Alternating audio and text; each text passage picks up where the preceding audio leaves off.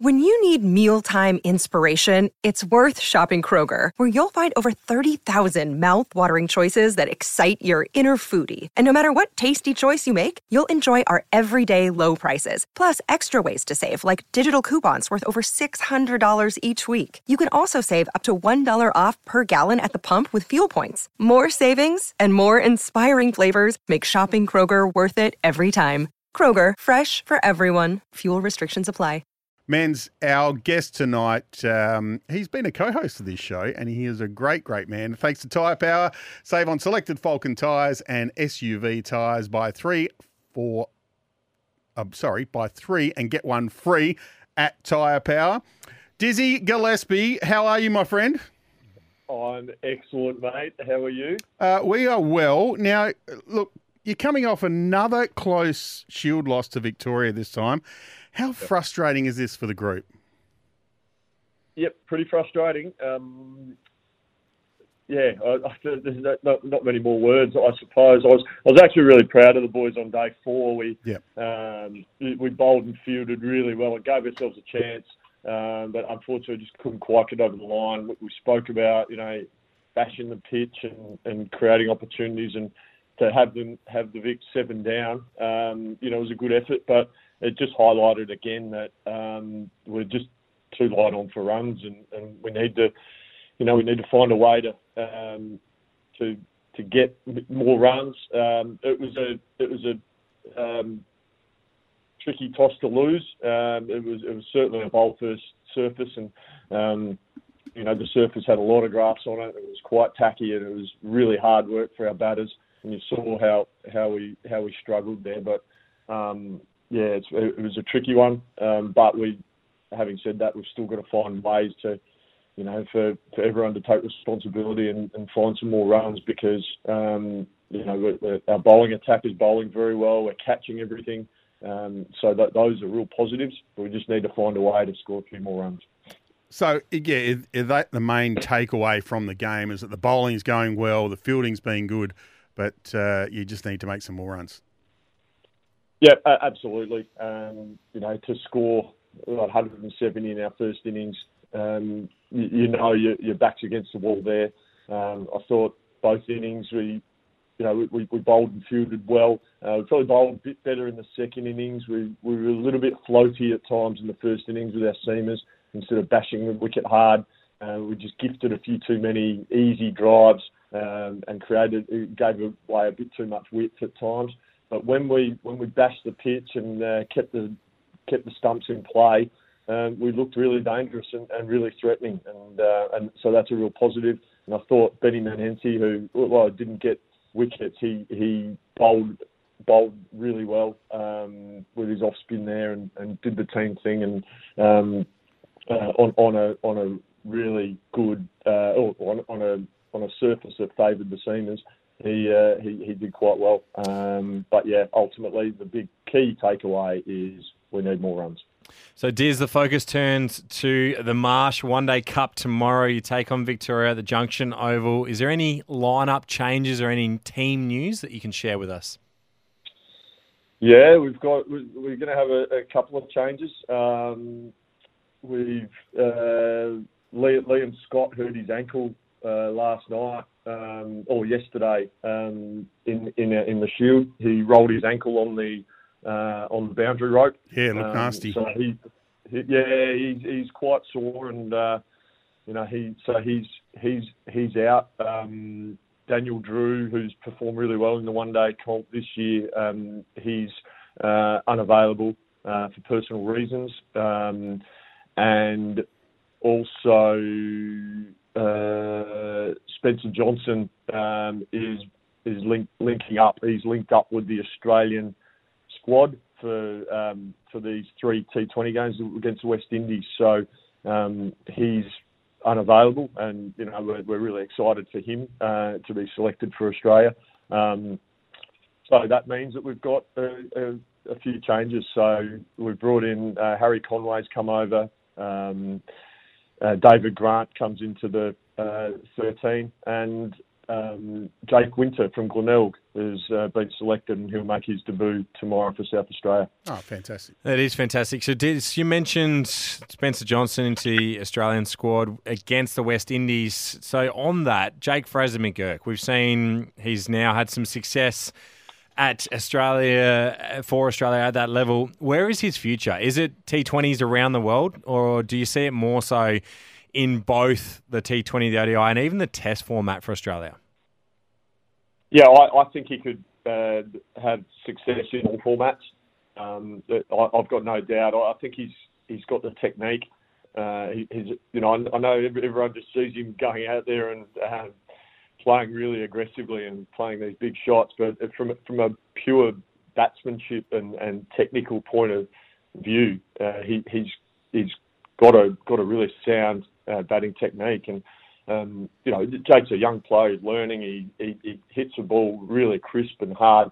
The art of batsmanship, I think he's certainly learning and developing that. And the only way you do that is by playing games. And we've gave him exposure in Shield cricket. He's got 100 against Victoria. He's learning. As I said, he's a young player. He's learning. I certainly believe he could play all formats going forward, no doubt in my mind. Do you think he can make a Test double 100? Well, they're hard to come by. They're really, really difficult. You have to have tactical nous. You need concentration, fitness. Only the best of the best. That go into scoring. There's all sorts of things that go into scoring Test double hundreds, and you have to be a pretty good player to be able to achieve it. Diz, I want to ask you about Sam Harper. Can we possibly get him in a red cap? Because I'm sick of him making runs against the Redbacks. Yeah, a bit frustrating. He's a really good cricketer. Yep. I mean, he scored 150 against us in that corresponding match. We actually had him out on a no ball, and he proceeded to hit 148 more runs in a real quick space of time. It's almost as if he just thought, stuff it, I've had my life, I'm just going to go and play now. And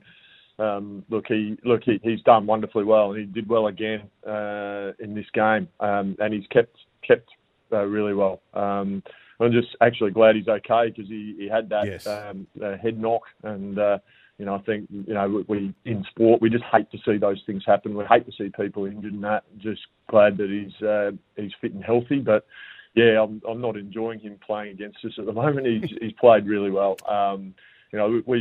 We bowled pretty reasonable at him yesterday, and he took a risk, and he played some very streaky shots and got away with them. I suppose the old saying, fortune favours the brave, and he certainly did that.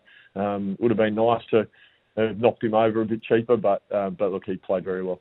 Yeah, I think if you get him under 15, you probably win the game.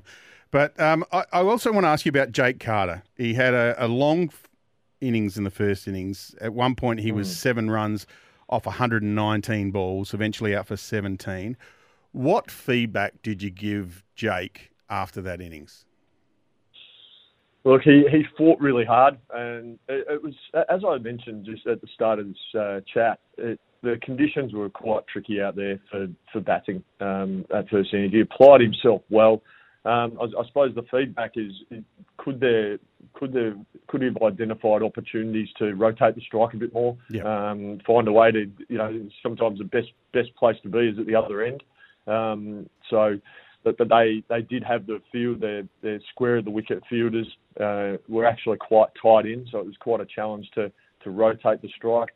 And sometimes you have to give credit to the bowlers that they bashed away at a length and weight it just allowed the surface to do the work with the ball. So they played very well. But yeah, we talked about could he have explored, identified opportunities to rotate a little bit more. That was probably the big feedback. But it was pleasing he got through some tough periods, but did all the hard work to get to 17, and then unfortunately couldn't capitalise. Now, Diz, Bonds and I were talking about this off air. If you, as the coach of the Redbacks and the Strikers, and we think we might know the answer, but I'm very intrigued to see what you say. if you could only win one competition, the Marsh Cup, the Big Bash, and the Sheffield Shield, as the coach, which one would you prefer and why? Look, that's a real tricky one, but I mean, I've always said I love Sheffield Shield cricket, and I think our players are desperate to lift a shield. The last time was 95-6. It was a long time ago, and the players. Players aspire to play Test cricket and aspire to wear a baggy green. And the next best thing you can do is play for your state and play first class cricket. And the lads desperately want to win a Sheffield Shield in their careers. I'm not saying that's better than the other competitions, but I think players like to be really want to win a Sheffield Shield, and I'd love to see that too. One more before we let you go, Diz. Any coaching jobs for you in the off-season overseas? No, not at this Not point yet. in time.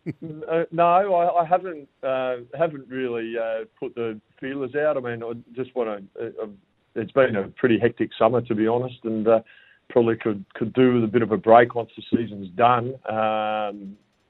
But we'll wait and see. But if opportunities present themselves, a short-term opportunity that doesn't impact my